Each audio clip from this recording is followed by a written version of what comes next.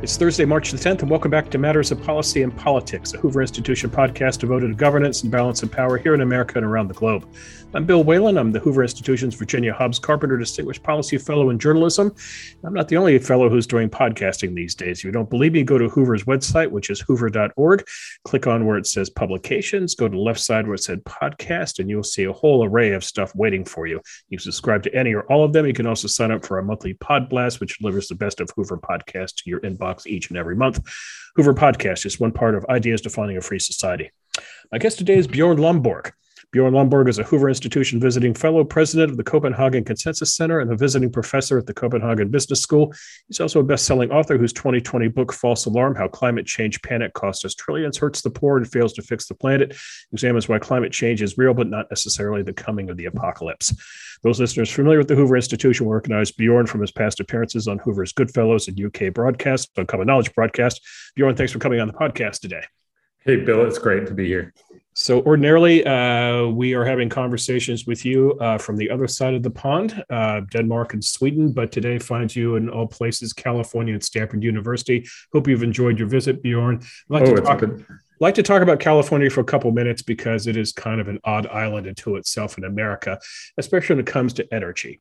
What do we know about California, Bjorn? First of all, it is a state that is just becoming notoriously anti-oil in this regard. There are about 1,000 permits for new oil and gas wells that are sitting with the state's oil and gas supervisor. They could be approved tomorrow. They're not going to get approved anytime soon. Last month, Bjorn, 80 scientists and academics, including a former U.S. Energy Secretary, urged the governor to delay the closure of California's last remaining nuclear power plant. The state intends to stop issuing new fracking permits in 2024. And Bjorn, here's what Governor Gavin Newsom said just the other day in his State of the State address, quote, "Drilling even more oil only leads to even more extreme weather, more extreme drought, more wildfire. We need to be fighting polluters, not bolstering them, and in the process of so doing, freeing us once and for all from the grasp of petro dictators." Well, I guess there's a couple of comments to that. If you actually look at how much energy we get from fossil fuels, all the rich countries get about 4/5 of their energy from fossil fuels, not just electricity, but all the energy we need. And one of the reasons that the recent invasion from Russia into Ukraine is so disruptive is because we have masked this dependency. We put up all these solar panels and wind turbines, but we are crucially dependent on, for instance, gas when the wind is not blowing and the sun is not shining. And so in some sense, sure, there is a problem with global warming. And Newsom is right to say that we need to find a way eventually to stop using fossil fuels. But this idea of saying that we can just go cold turkey, I think, has been blown to smithereens by that very invasion in Ukraine. It turns out that for now, it's really hard to run a modern economy without a lot of backup from fossil fuels and quite frankly, just a lot of fossil fuels. The question is, how do we make that fossil fuel emit less CO2? That's about switching from coal to gas. And it's also about using nuclear to the extent that we can. But it's also about recognizing we don't have the technologies right now. That's, I think, the conversation that both Ukraine is pushing on us and that we really need to get to if we're not just going to have another round of wishful thinking and talking about rainbows and unicorns. Now, around these parts here in Northern California, Bjorn, everyone's hair is on fire about gasoline prices. I filled up my car the other day, about 6.5 gallons. It was about $40 US, about $5.79 a gallon. How much is gasoline where you come from? Sorry, I have to both calculate the currency. Well, you do it liters in euros. We do it in liters, so it'd be $2.50 per liter. Yeah. And then times almost 4. So that's like $10. So it's still more than what you're paying. But I think the fundamental point, if you look at what a lot of climate campaigners have been telling us is we need to make fossil fuels so expensive people will switch.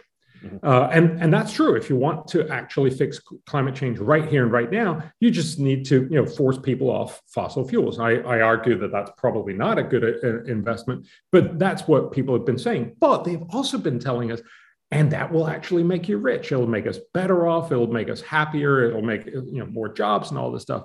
But now we're seeing what happens when the price go up, and most people just don't like it. It is not to say that good things can cost money, but we need to be honest again in this conversation and say switching away from fossil fuels means it's going to hurt. Now, some hurt is okay because we're trying to get rid of global warming, which is also a problem. But a lot of hurt, most people just won't keep voting for politicians who promise that kind of policies. Yeah, that's what's interesting right now, because you see polls here in America where people say, I'm willing to pay more gasoline because it's tied directly into Ukraine. It's sort of a rally around the flag effect. In this case, rally around the Ukrainian flag. What I'm curious about, Bjorn, is what happens in a few months if, say, the fighting dies down in Ukraine, those images aren't dominating the headline news, and Americans then go back to concentrating on domestic economic fronts, and they look at gas, they look at inflation, look at cost of living. I wonder if they'll still be as jacked about paying more for gasoline. Of course they won't. I mean, I think it's wonderful that everybody is so willing to try to help Ukraine. There are probably more effective ways to help them than to bear a higher cost of gasoline. But fundamentally, the idea of suggesting that we are going to solve global warming, which is a real problem, by forcing everyone to switch away from the cheapest and most effective and most reliable energy sources that we have towards less reliable that are going to cost you more, essentially telling everyone, I'm sorry, could everyone be a little colder, a little less comfortable, and a little poorer? That's just not going to work. And that's what people typically say no to. And again, what that emphasizes is, if you want to fix climate change, you need to find a way that's actually compatible with democracy, that's actually compatible with most people saying, look, I'm willing to spend a couple $100 on climate change. I'm not willing to spend $11,000, as one recent estimate showed the going to net zero would cost every American every year by 2050. You ever see the movie The Matrix? Yes. Okay, so you're familiar with the concept of the red pill and the blue pill? Yes. Okay, so for those listeners who aren't familiar with this, The Matrix, I think it first came out in 1999, but sequel since. The idea is you have a choice in life. You can take the blue pill, which allows you to live in just sort of, oblivious nirvana, or you take the red pill, which is a wake up to reality. This ties into the column that you wrote for the Dallas Morning News, the headline, how can Europe stop using Russian gas? And the answer is in the same headline, nuclear power and fracking. Bjorn, is Western Europe taking the red pill now when it comes to its energy needs? I'm hoping that it's taking a slightly less blue shade of a pill. So it's moving a little bit towards being realistic about what's actually working. So remember, a lot of people have been pushing for green energy. And that typically means the easy thing, namely making electricity production more green. That's very often being sold as solar and wind. But of course, the problem with solar and wind is you can't rely on it. What happens when the wind dies down or the sun is not shining? You don't have anything. So actually, almost everywhere, by far the biggest renewable energy sources is hydro, the stuff that we had before, and wood. We burn a lot of wood. So about 60% of all renewables in Europe is probably wood pellets, mostly from the US, that get freighted over in big diesel-run ships. And we burn them in our furnaces and feel really virtuous. But the reason why we do that is because you can actually burn it when you need it instead of what you get with solar and wind, when the nature happens to want you to have that energy. That's the important part, that you need a backup source. A lot of people will then say, oh, but we can just use batteries. Well, batteries are actually not very great right now. So despite the fact that we build a lot more and they've become a lot cheaper, Europe has energy sufficient for 1 minute and 25 seconds. So we can supply the average energy use of Europe for 1 minute and 25 seconds, and then we're all out of batteries. By the end of by the end of the decade, we will possibly have upwards to 12 minutes of power. That takes us nowhere. Remember, the average lull in winds in Germany every year is about 5 days, so more than 7,000 minutes. And of course, every night, we know very regularly there's no sunlight. So we need something much, much more. And that's where we use the gas. That's what the Russian gas really is about. You can burn gas instead of coal. And that's great because it actually means you emit much less CO2. But you can't live without gas unless you're willing to live in a society where you don't have power 24/7. And most people don't want that sort of society. It's also a very unproductive society. It's one that in many ways would be much, much less desirable. So unless you wake up and realize you need that sort of backup power, at least for the foreseeable future, yes, you are taking the blue pill. You're just trying to suggest that, sure, we can just do all solar and wind, but in reality, you'll just be burning wood imported from the US. And of course, most people can't do that most places around the world. Now, was Putin the wake-up call, Bjorn, or would you contend that maybe the wake-up call was inevitable? It was inevitable, but Putin happened to be the thing that happened and made people realize, oh, wait, we can't actually do that. And so in some sense, I think it's wonderful because it's making us realize that our current approach was never going to work out. And we are becoming more realistic. We need to have more access to gas. A lot of it is going to be LNG. So we're basically going to be importing a lot from the US, which produces a lot of gas from fracking. That's great for you. And it's also pretty good for Europe. And then there's a lot of arguments about, oh, we're going to use less energy, energy efficiency, which typically doesn't actually end up working. Energy efficiency is great, but when you become smarter at using your energy, you just use more. So typically it doesn't actually reduce the overall aggregate demand. And then we talk about putting up more wind and solar. I think that's partly the remnants of this wishful thinking. And I also get that it makes it sound like you're still haven't abandoned all your goals. But the reality, of course, is what really will matter is if we can get more gas and if we can get more electricity. Okay, let's talk a minute about fracking, and then let's go to nuclear power after that. Fracking. A few years ago, Bjorn, Eastern Europe seemed poised to take advantage of fracking technology. Chevron, ExxonMobil were busy. Eni, which is an Italy concern, was looking at the region. In 2014, Bjorn, David Cameron, at the time England's prime minister, visits a potential drilling site, Eastern England, declares, quote, "We're going all out for shale. It will mean more opportunities for people and economic security for our country." Bjorn, what happened to the promise of all of this? So I think everybody looked at the US and said, wow, you guys really made it. Remember, when you talk about fracking, you basically made an enormous new energy source available. It had two big impacts. Partly, it meant that you have been the country of the last decade that have reduced its carbon emissions the most. That's simply because you've switched from coal to gas. When you get a cheaper energy source, like gas, like frack gas, you will stop using coal and you'll use a lot more gas, and that reduces your emissions. That's great. It's also given you a lot cheaper energy. Now, it also has problems. So fracking has real problems. It has air pollution problems, water pollution problems. Much of this can be handled with good regulation, but not all of it will be handled. So, a recent study showed that the benefit for the US with frack gas was probably in the order of about $100 billion per year. And the cost, mostly in environmental cost, is somewhere between 10 and $25 billion per year. So there are real problems. And that's, of course, what a lot of opponents have been arguing. But the benefits vastly outweigh the cost. That's why it's a great opportunity for the US. And that's, of course, why it's great that we can buy it from you. But there's also this opportunity to do it both in Europe and also elsewhere, for instance, in China and many other places. It is undoubtable that this would be the single best way to cut carbon emissions in Europe, also in China and many other places.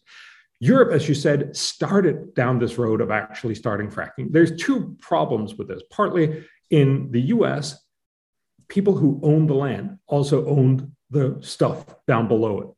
So sure, if they have like a fracking rig and it's really uncomfortable and there's a lot of trucks driving and maybe there's some odors and stuff, that's unpleasant, but they also get a lot of money. So most people will be like, oh, okay, that's fine. But that's not the case in Europe. The government owns the underground. So basically, you get all the problems, but the government gets all the money. Now, clearly, you could have organized that better by simply saying, but we are actually going to redistribute some of that money back to the owners of the land so that it would be beneficial for you to accept to have a fracking rig.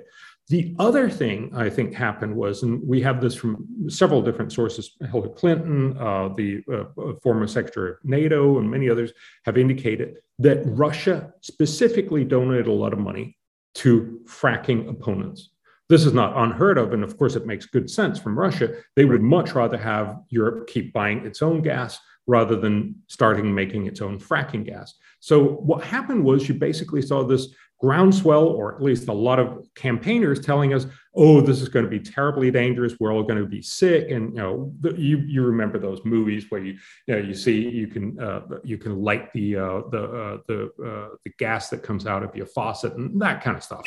It makes for a great show. And yes, again, there are places where there have been problems, but overall they're contained, and they could be much better contained with good regulation, which Europe is great at. So there really isn't a problem, but because we didn't have the knife to our throat, and we could conveniently keep buying gas from Russia, and because we were told by a lot of campaigners, possibly funded by Russia, that this was a big, big problem, we shouldn't be doing it, fracking basically died from a lot of people saying, we don't want this extra risk. I think now is different, because now you realize, well, there's a risk of buying Russian gas, namely that you actually fund a Ukrainian war. Right. Maybe we'd rather have the fracking risk. And of course, the amazing fracking benefits that we could have both in reducing our carbon emissions and in making Europe more energy independent. Can you back up a second, Bjorn, and explain the land rights situation in Europe? I think our American audience will be interested in this. Are you telling me that if I am growing potatoes on my farm in Europe and I happen to strike oil on that farmland, that the government owns the oil? Yes, the government owns everything. I don't think they own the potatoes, right? So I mean, it probably. So I got the topsoil, and they have what's beneath the top. A few feet down, yes, but everything else belongs to the government. And it's just, it's a different rights. And as you know, economists would tend to say both of these could be equivalently effective, and it's really just a redistribution issue. But in this particular case, it happens to have a huge impact, because clearly, if you don't get the benefits of the fracking, you're going to be much, much less enthused about the disbenefits of more trucks and odors and pollution. Exactly. Let's stick with the UK for a second, Bjorn. Boris Johnson, now the British Prime Minister, said the other day he wants to phase out Russian oil by the end of 2022, I believe. He said it's time now for the UK to invest in more nuclear and renewable sources. At the same time, Bjorn, you have about 40 members of parliament calling for an end to UK's ban on fracking. Where do you think that debate is going? It's very hard to tell. I think this is an opportunity to talk about we need to get gas. Remember, England probably has gas. The UK has gas for about 50 years in its own reservoirs, and probably, as the US has discovered, once you start digging and once you start utilizing, you'll find even more. So it's very likely that they have huge resources that would mean they could get their own gas instead of having to buy it from Russia. And of course, it would make them both more energy secure. It would still reduce, or at least keep, emissions fairly low, and it would secure the supply. I think that argument is strong. Again, Boris Johnson then also says we should do nuclear, which is great, and we'll get to that in just a second. And then he says, which all the European leaders are saying, we should do more renewables. But again, the problem with renewables is that currently they're not cost effective. So right now, the EU estimate that the total amount of renewables that we have from solar and wind has actually added about 20% to costs. And that's because you have to subsidize what happens when the sun is not shining and the wind's not blowing. Sure, they're really, really cheap when the wind is blowing, but that doesn't help you if the cost of wind power when the wind is not blowing is infinite. That's why you really need to have either lots more batteries, and we're far away from that. We're talking 2 or 3 or 4 decades before that can really be a big part of the solution. Or you need some other process, like, for instance, gas. Now, people love to also say, oh, but we could just have these wind turbines run and do hydrogen, for instance, and then we'll transfer that hydrogen back into electricity when the wind is not blowing. But it turns out, again, and perhaps not surprisingly, to be incredibly expensive. Again, all of these are potential solutions out in the future. But if you want to fix this now, if you want to do something that'll actually work in the next 5 or 10 years, you need to do something that's much more realistic, and that will be, to a very large extent, fracking. So if you're the UK and Bjorn, and you're looking at a combination of fossil and nuclear and renewable, if you could think of this as a pie chart, what would be the proper distribution of those sources? I don't think I'm good enough to be able to tell you that. I think that requires a lot more specific knowledge in these different areas. The point that I try to make about renewables is that we've sort of jumped out on the deep end and just said it's all about getting as much renewables as we can. It makes us feel good. It makes us feel like we're really pushing the envelope. But I think there's two things we need to recognize. One is it also drives up electricity prices. And it makes more people uncomfortable about these policies. And of course, as electricity prices goes up enormously, as they did in Europe before the Ukraine crisis, for very different reasons, because we've had very, very low winds for the last year. So we basically used up all our gas depots as backup. That shows you that sometimes, and maybe this is only once a decade, but you'll end up with enormously high cost of electricity. And most people will tend to say, I don't want to vote for politicians who keep making that happen. This makes climate policy unsustainable. So that's part of this. And the other part, of course, is we need to focus on making sure that we actually get better technologies in the long run, because this is not just about rich, well-meaning Americans or rich, well-meaning Europeans. If you want to fix climate change, you also need to get the Chinese, the Indians, the Africans, the rest of Southeast Asia and the Latin Americans on board. And they're not going to say, sure, we're going to put on hold getting our populations out of poverty and just do the climate bit. They want cheap and plentiful and 24/7 power. And that will only happen with either gas or with nuclear, or with some combination of batteries and renewables that we still haven't figured out. So let's talk about nuclear for a few minutes, and let's go onto the continent itself, Bjorn, and let's look at two countries in particular, two sophisticated countries with advanced economies, Germany and France. Germany's closed 3 nuclear reactors. France last month announced plans to construct up to 14 new generation reactors and a fleet of smaller nuclear plants. How did these two nations come to different conclusions on nuclear, Bjorn? So there's no doubt that France originally switched to nuclear for very different reasons. They wanted to build more nuclear weapons. They also wanted to be totally energy independent. It had very little or nothing to do with climate policy. But it turns out that having your country mostly run on nuclear power is great when it comes to CO2 emissions. Now, let's just get this out of the way. The reason why most people worry about nuclear power is because it shares the part of the word with nuclear weapons, right? It sounds dangerous. And look, it's not undangerous, but then again, let's also just remember no energy technology is undangerous. Stuff always happens with all kinds of things. The most obvious thing is, coal power kills somewhere between 500,000 people every year. Nuclear power over its 40-year operating period has possibly killed, in the order of 10 to 20,000 people in total. So it's not undangerous, but no big technology is. And it's certainly one of the least dangerous ones. If you actually look at it per kilowatt hour, it's probably one of the very, very lowest risk of any energy form. So it's not because we should be worried about nuclear as being dangerous. However, nuclear can be costly. It wasn't for France because they basically built lots of these. They built it in their own design, and it certainly now is running very, very cheaply. For Germany, Germany has been very focused on saying we want solar and wind. It feels very good, but of course, remember, it doesn't actually deliver all that much reduction in emissions because you still need a lot of backup power and you need higher prices. And so Germany emits much, much more CO2 per kilowatt hour than does France because it still gets most of its most of the electricity from fossil fuels. What German then have compounded this, because they still had, I believe they also had 14 nuclear power plants back in when Fukushima happened, and Merkel basically jumped on the board and said, all right, we're going to get rid of all of these. And that the 3 ones that you were talking about are almost the last vestige of that. That's just stupid, because if you've already built your power plants, you paid for the biggest cost, which is the building of it. You've already committed to decommissioning it eventually, which is the second largest cost of a nuclear power plant. When you just run it, it costs almost nothing.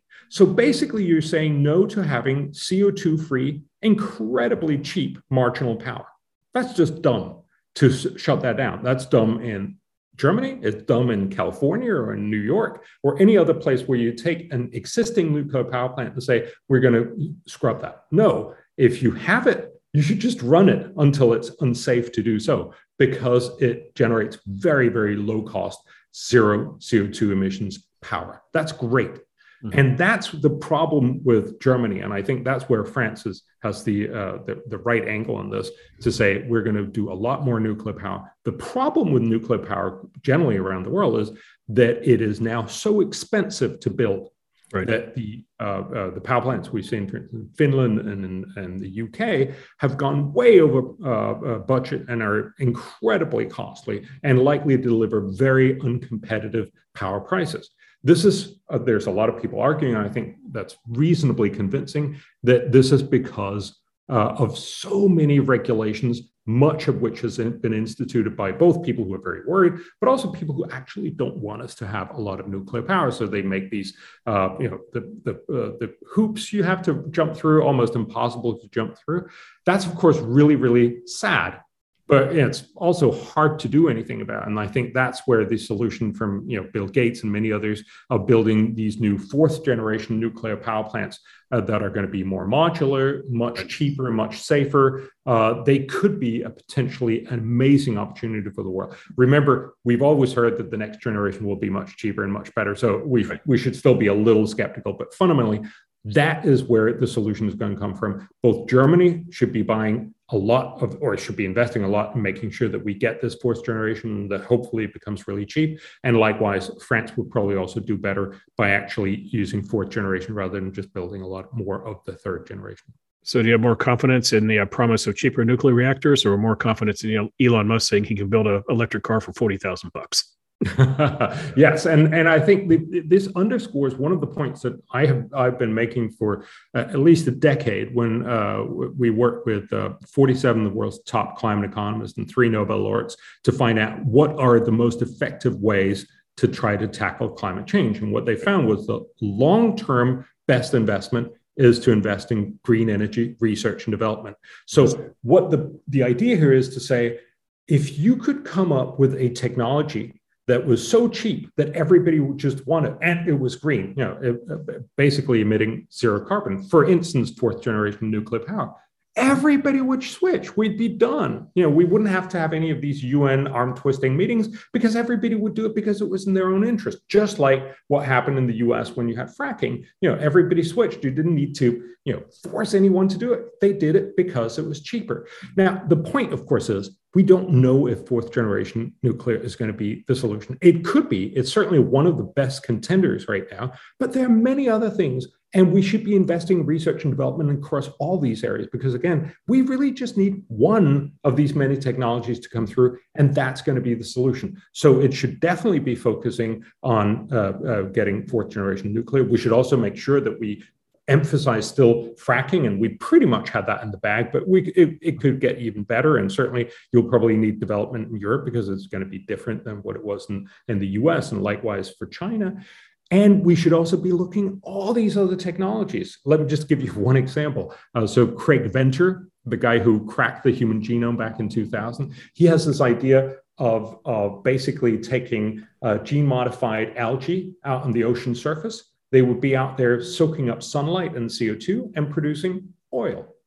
And then we just harvest, we'd have sort of a floating Saudi Arabia in the Pacific. We'd just be harvesting that. We'd get all the oil. We would continue our entire fossil fuel economy, but now powered by this oil that came out from that just soaked up the CO2, 6 months ago out in the Pacific Ocean. And it would essentially be CO2 neutral. That'd be an amazing opportunity. Right. You can do it. We know we can, but it's vastly inefficient right now. So it's certainly not commercially viable. But the point is, if we invest in a lot of those technologies, so both the fourth generation nuclear, Craig Venter's proposal for this, and all the other ideas that are out there, one of them is going to come through. So no, I'm not going to buy Elon Musk telling us, oh, he's going to make this $40,000 right now. But I'm very, very happy that Elon Musk is one of the guys out there doing this. And if we invest in a lot of these guys, one of them will actually come up with something that'll live up to its promise.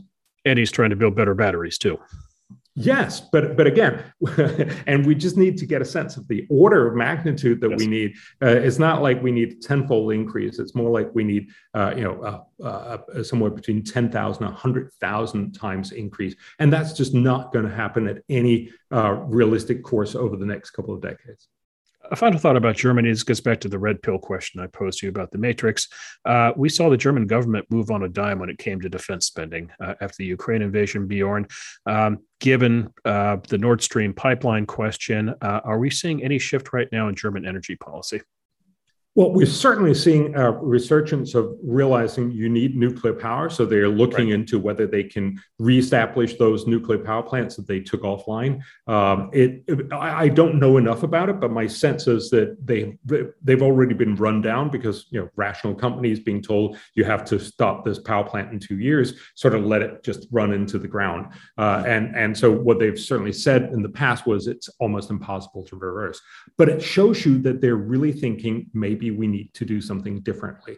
Likewise, I think there's a bigger understanding for fracking, probably not first in Germany, but I think they certainly understand they need to get gas from elsewhere. So if you had a Poland, if you had a UK doing fracking, Germany would undoubtedly be very interested in buying that as well, also because it would be a lot cheaper than getting LNG from the US. Let's shift here to America for a second. The Biden administration, as I'm sure you're aware, Bjorn, has very ambitious ideas when it comes to climate change. Congress right now continues to debate the Build Back Better plan. The latest idea from a Democratic senator is to spend about $500 billion, $555 billion to be exact, over 10 years for solar panel tax credits, longer-lasting solar batteries, smaller modular nuclear reactors, yada, yada, yada. What intrigues me here is another Biden administration idea, Bjorn, and that's electricity. Getting back to Tesla cars and EVs, the administration wants 500,000 high-volume rapid chargers coast to coast. This makes sense because if you and I hopped in a car and drove from California to Massachusetts in a Tesla, we'd have a problem every 300 miles. We'd have to stop and find some place to charge.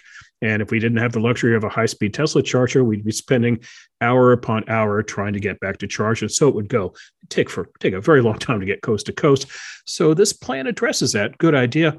But here's the question, Bjorn. If you put 500,000 high-volume chargers across the United States of America, how do we come up with the electricity to power all these things? And we don't know the good answer to that. Yes. Because again, you're in California, my friend, and guess what? Every summer when it gets unseasonably hot for a few days, we have an electricity crisis. Because simply why? Because demand outpaces generation.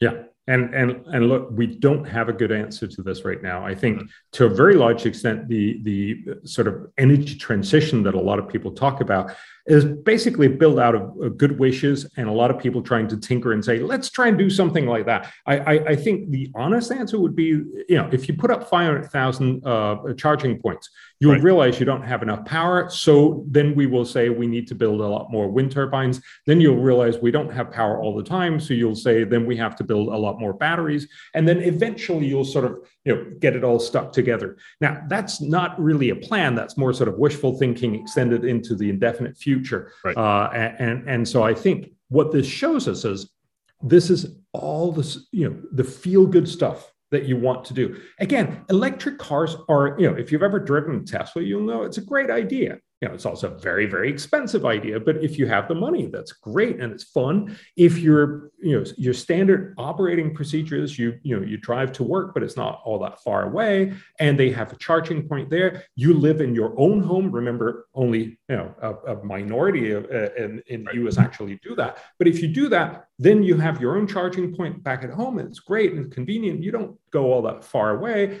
Then an electric car is actually a good idea for you. But if you live in a high rise, where are you going to charge your electric car? If you sometime drive further away, what are you going to do? If you look at Norway, I think that's interesting because they're the ones who have the most electric cars in the world, mostly because they are incredibly rich because they sell a lot of oil.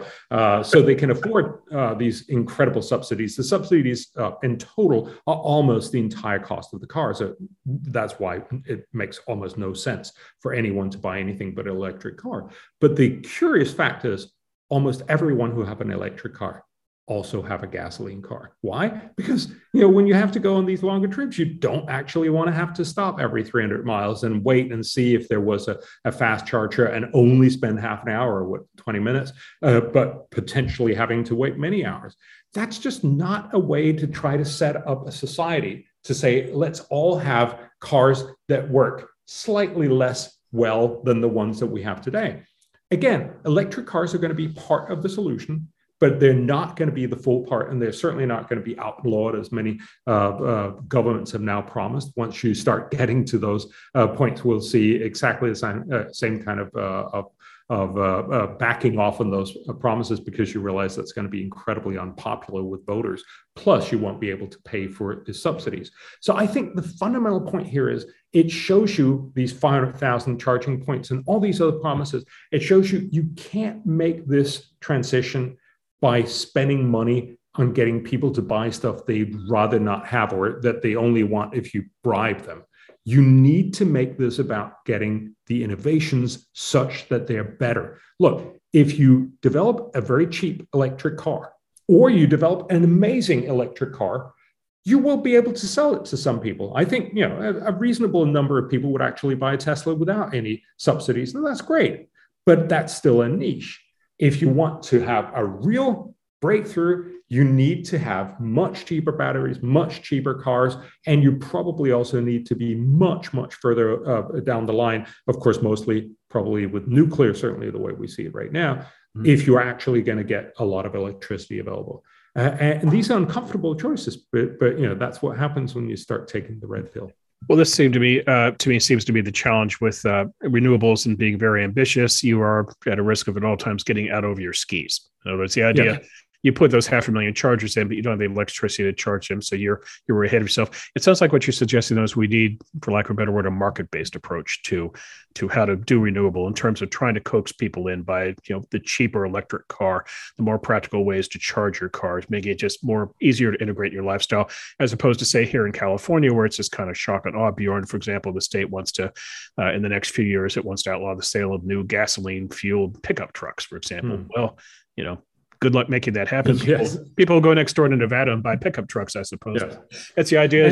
You can either try to coax people into it, or just hit them by a 2x4, which would be the California approach. And Bill, I actually think it's a little more nuanced than that, because it's in some sense you could argue that the subsidies are also a market-based approach, that you're bribing people in order to make more green choices. The problem is nobody can afford to bribe everyone. Right. So that's what they are discovering in Norway. They used to tax gasoline cars, and that brought in a lot of money. That basically funds all the roads, as you do in the U.S. Right. When you start giving subsidies away and making it free for everybody to drive around in your electric cars, they now about 10% of all cars in Norway are electric cars, because there's a long turnover. But now they're starting to realize we're going to be out of money. It's going to be our next highest cost on the national budget after pensions. So eventually you'll have to tax them. And then, of course, people are not going to buy them anymore. You need a different approach. And that's where innovation comes in. Remember, we know that there's a good reason why government should be involved in innovation. If you make great innovation that can't quite be marketed just now, you actually never see private companies do this. So these great breakthroughs that eventually lead to medical breakthroughs or energy technology breakthroughs, if your patent is run out before it leads to the societally great breakthrough, private companies won't do it. But it's still a huge social benefit. That's why we fund Blue Sky Research and medical research, because they make all those breakthroughs that later become profitable from private pharmaceuticals, for instance. Right. We should do the same in energy. If we could come up with these electric cars that are cheap and effective, and people will want, and that actually cheaper than gasoline cars, we would not only make the world a great service, but we'd also give everybody a better product. That could be amazing. And research and development is cheap. So we should not be in the production part of it. That's what we're trying to do right now. We're giving a lot of these subsidies to actual Teslas being produced. And that's basically just a way to subsidize Elon Musk. And I don't really think he needs that.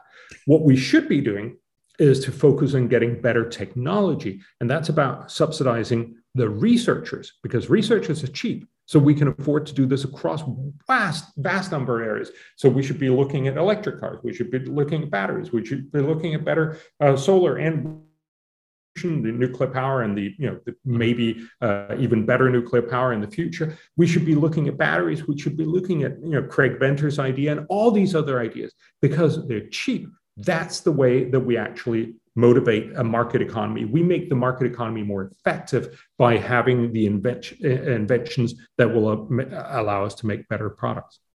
Bjorn, are you a fan of John Kerry?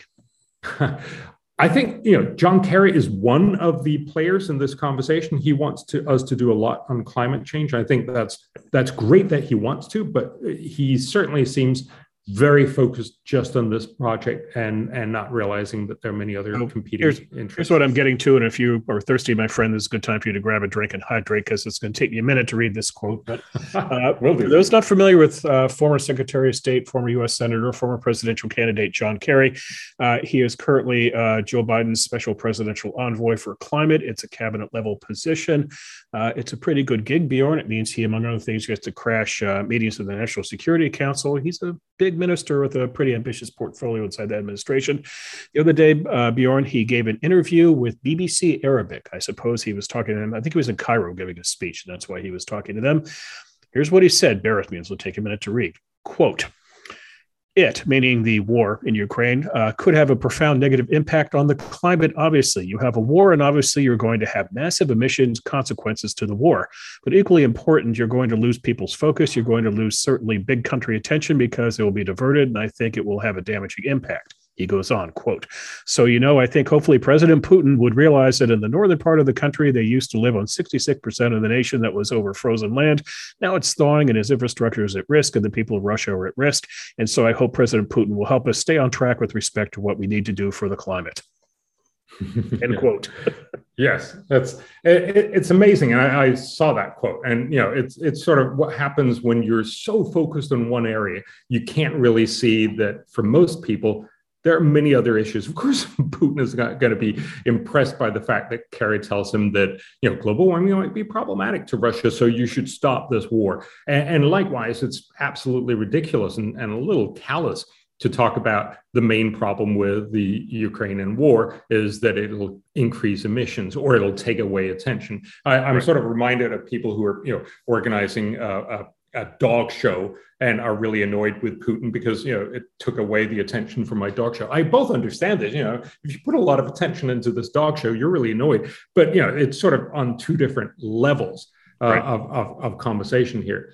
With that said, I think it also shows the lack of understanding in much of the climate community of realizing you need to have everybody else on board. There's this sort of almost moral superiority. You guys ought to just come along with get along with the program and switch to renewables and not do all this bad stuff. People don't emit CO2 to be annoy Al Gore or John Kerry. They do it because it provides them a better life, and that's especially true in the developing countries where people are basically lifting themselves out of poverty using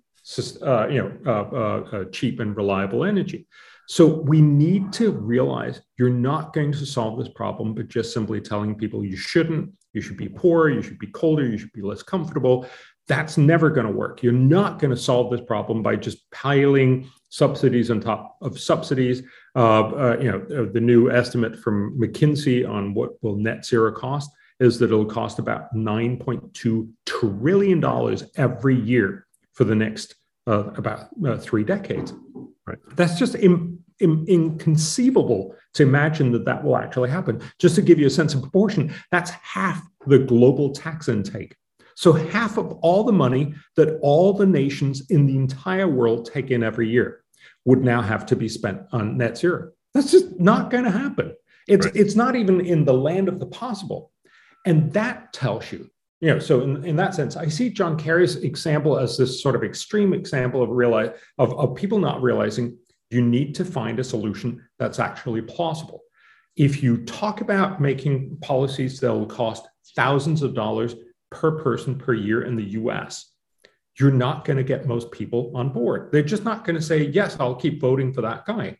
They will pay a couple of $100 for climate policies. So the real challenge is, how do we find a solution that stays within that budget frame? Most climate campaigners haven't found that. They instead say they ought to be willing to pay $2,000. And I'm pretty sure that their friends will all be willing to pay these $2,000 because they're both very committed to climate. They're often also fairly well off. Mm-hmm. But that's not the whole country, and certainly not what you build a majority on. So again, that's why I keep saying, instead of trying to spend an enormous amount of money on things that'll do fairly little, which is what we've been doing so far, we need to spend less, but smarter on research and development. Again, if we can innovate just one of these ways, for instance, fourth generation nuclear, to be cheaper than anything else we have, everyone will switch, will be done. And it won't be any problem to convince people because they'll just want to do that. That's how a market economy works. And that's, of course, how real solutions happen. If you think back in other big problems the world has solved, think in the 1970s, we worried about not having enough food for everyone in the world. The solution was not to tell everyone, I'm sorry, could you all eat a little less, and then we're going to send it to Africa and India, and so they can get something to eat. No.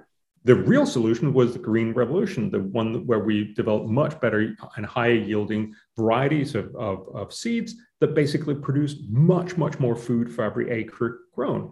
Mm-hmm. That empowered these individual nations, and it made us be able to keep eating as we like, mm-hmm. but actually make them much better at producing their food so that everybody ended up being much better nourished. That's how you solve a problem, not by asking people to do more uncomfortable stuff, but by making innovations. So let's anticipate a near future, Bjorn, where the shooting war in Ukraine has died down. It's no longer dominating the news, and we get back to business as usual here in the world. What is the next wrinkle in the climate change debate? Oh, if I knew that, I'd possibly be much richer. But I think there's a lot of tendency, and we've seen this in the past, to just go back to where we were before. So, most of these climate campaigners will go back and say, so we were talking about more wind, more solar, more of all that stuff. And that's, again, where I try to say we need to get a reality check. This does not actually work, partly because it makes electricity more expensive, partly because it's a very small part of the solution. One interesting fact is that what we've really seen over the last couple of decades is just that we've switched most of our emissions from rich, well-meaning countries to the rest of the world. So the UN environment programs of basically the environment ministry for the UN, they did a study back in late 2019, so just before COVID hit, of the last decade of climate policy. What they found was, and I think this has been way under publicized, they found they cannot tell the difference between the world that has actually happened and a world where we didn't care about climate at all since 2005. What that means is that John Kerry and many, many other well-meaning people have switched some of our emissions in rich world countries, but they've just cropped up in China, India, many other places. And so it doesn't matter for climate. It makes us feel better, but it actually is not part of the solution. So yes, we're going to see more of the same when the war dies down in Ukraine. And that's where we need to come back and say more of the same has not solved any problem so far. Why don't we actually try to think smarter, focus on innovation? So final question, Bjorn, as we watch events in Ukraine unfold, which side is winning the intellectual argument? Not Ukraine or Russia, but the sides in terms of team fossil versus team renewable, if you will, in terms of energy debates. Is the fossil side winning the argument right now, given that we've seen the reliance upon natural gas and oil, or is this a boost for renewables to argue their side of this? So Team Fossil has been winning the argument for the last 200 years because we've basically been using and becoming rich using fossil fuels. That's also what the poor world wants. But I think in some ways that's a misleading way to phrase the question, because the question is more, how do we get off emitting lots of CO2? And that is a real issue, and that is something we need to do. But currently, we're doing it in a way that basically means let's try to all feel good about ourselves, do things that look good, put up 500,000 charging points and get, force more people into electric cars by giving them huge subsidies. And we will do a tiny bit in this part of the world. And of course, it's not going to matter anywhere else. And, we're mostly just going to see increasing emissions from other places like China and India. That's not a solution, but it's something that makes you feel good. If you actually want to solve this, you need to focus on the smart and effective ways forward. And that's what I'm saying about, research and development into green energy. So I think it's rather that the current solution, the current approach has constantly been saying, we feel good about ourselves, but we haven't actually been getting anywhere. And we need to get to that other point where we realize, how do we actually do this? Because right now, fossil fuels have been winning for 200 years. They'll keep winning unless we find a smarter way forward. Okay. You are soon to leave California and go back to your native land. I assume that unlike Greta Thunberg, you're not going to sail across the Atlantic Ocean. What are you working on next? What do you have in the way of research going on? So I actually spend most of my time not talking about climate, but talking about all these other things that matter enormously for most people around the world. Remember, for most people, the fact is, for most people on this planet, they live in abject poverty. They don't have access to electricity or any kind of energy. Their kids will very likely die from easily curable infectious diseases. They don't get good education. They don't get enough food. They have much more real and immediate problems to deal with. And the amazing thing is, we can do something about many of these things. So we can do something, for instance, on tuberculosis. Remember, before COVID, tuberculosis was the biggest infectious disease killer. Mm-hmm. It is not something we talk about because we fixed it 100 years ago. Tuberculosis is eminently treatable, but still 1.5 million people die every year, many of them in India, because of lack of investment into cheap technologies that could actually help. That's screening, that's drugs, that's way of keeping people on the drug. You need to take it 4 or 6 months at a time, which is really hard for most people to do.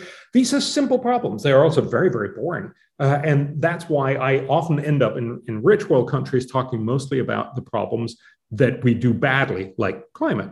Yes. But actually, I like to talk a lot about, maybe we should do another podcast on this, on all the amazing things that we can do that at very low cost can save a lot of lives and make a lot of lives much better. I'm up for doing another podcast if you are. I enjoyed this. Yes, let's do that. That'd be great. Let's also get you on the Goodfellows show and Uncommon Knowledge if you're willing. That'd be brilliant. You've been listening to Matters of Policy and Politics, a Hoover Institution podcast devoted to governance and balance of power here in America and around the free world. If you've been enjoying this podcast, please don't forget to rate, review, and subscribe to us. And if you wouldn't mind, please spread the word. Get your friends to have a listen. The Hoover Institution has Facebook, Instagram, and Twitter feeds. Our Twitter handle is @HooverInst. That's spelled @HooverInst. Bjorn Lomborg is on Twitter. Brave man that he is. His Twitter handle is @Bjorn Lomborg. Not surprisingly, that's spelled BJORNLOMBORG. I'd also refer you to Lomborg.com, where Bjorn separates fact from fiction with regard to all sorts of matters. You can also find more about Bjorn in the Hoover Daily Report. To sign up for that, go to our website, hoover.org, click on the Publications tab, then go to where it says subscribe for Daily Report. It'll arrive in your inbox weekdays. For the Hoover Institution, this is Bill Wayland. We'll be back soon with another installment of Matters of Policy and Politics. Till then, take care. Thanks for listening. This podcast is a production of the Hoover Institution, where we advance ideas that define a free society and improve the human condition. For more information about our work, or to listen to more of our podcasts, or watch our videos, please visit hoover.org.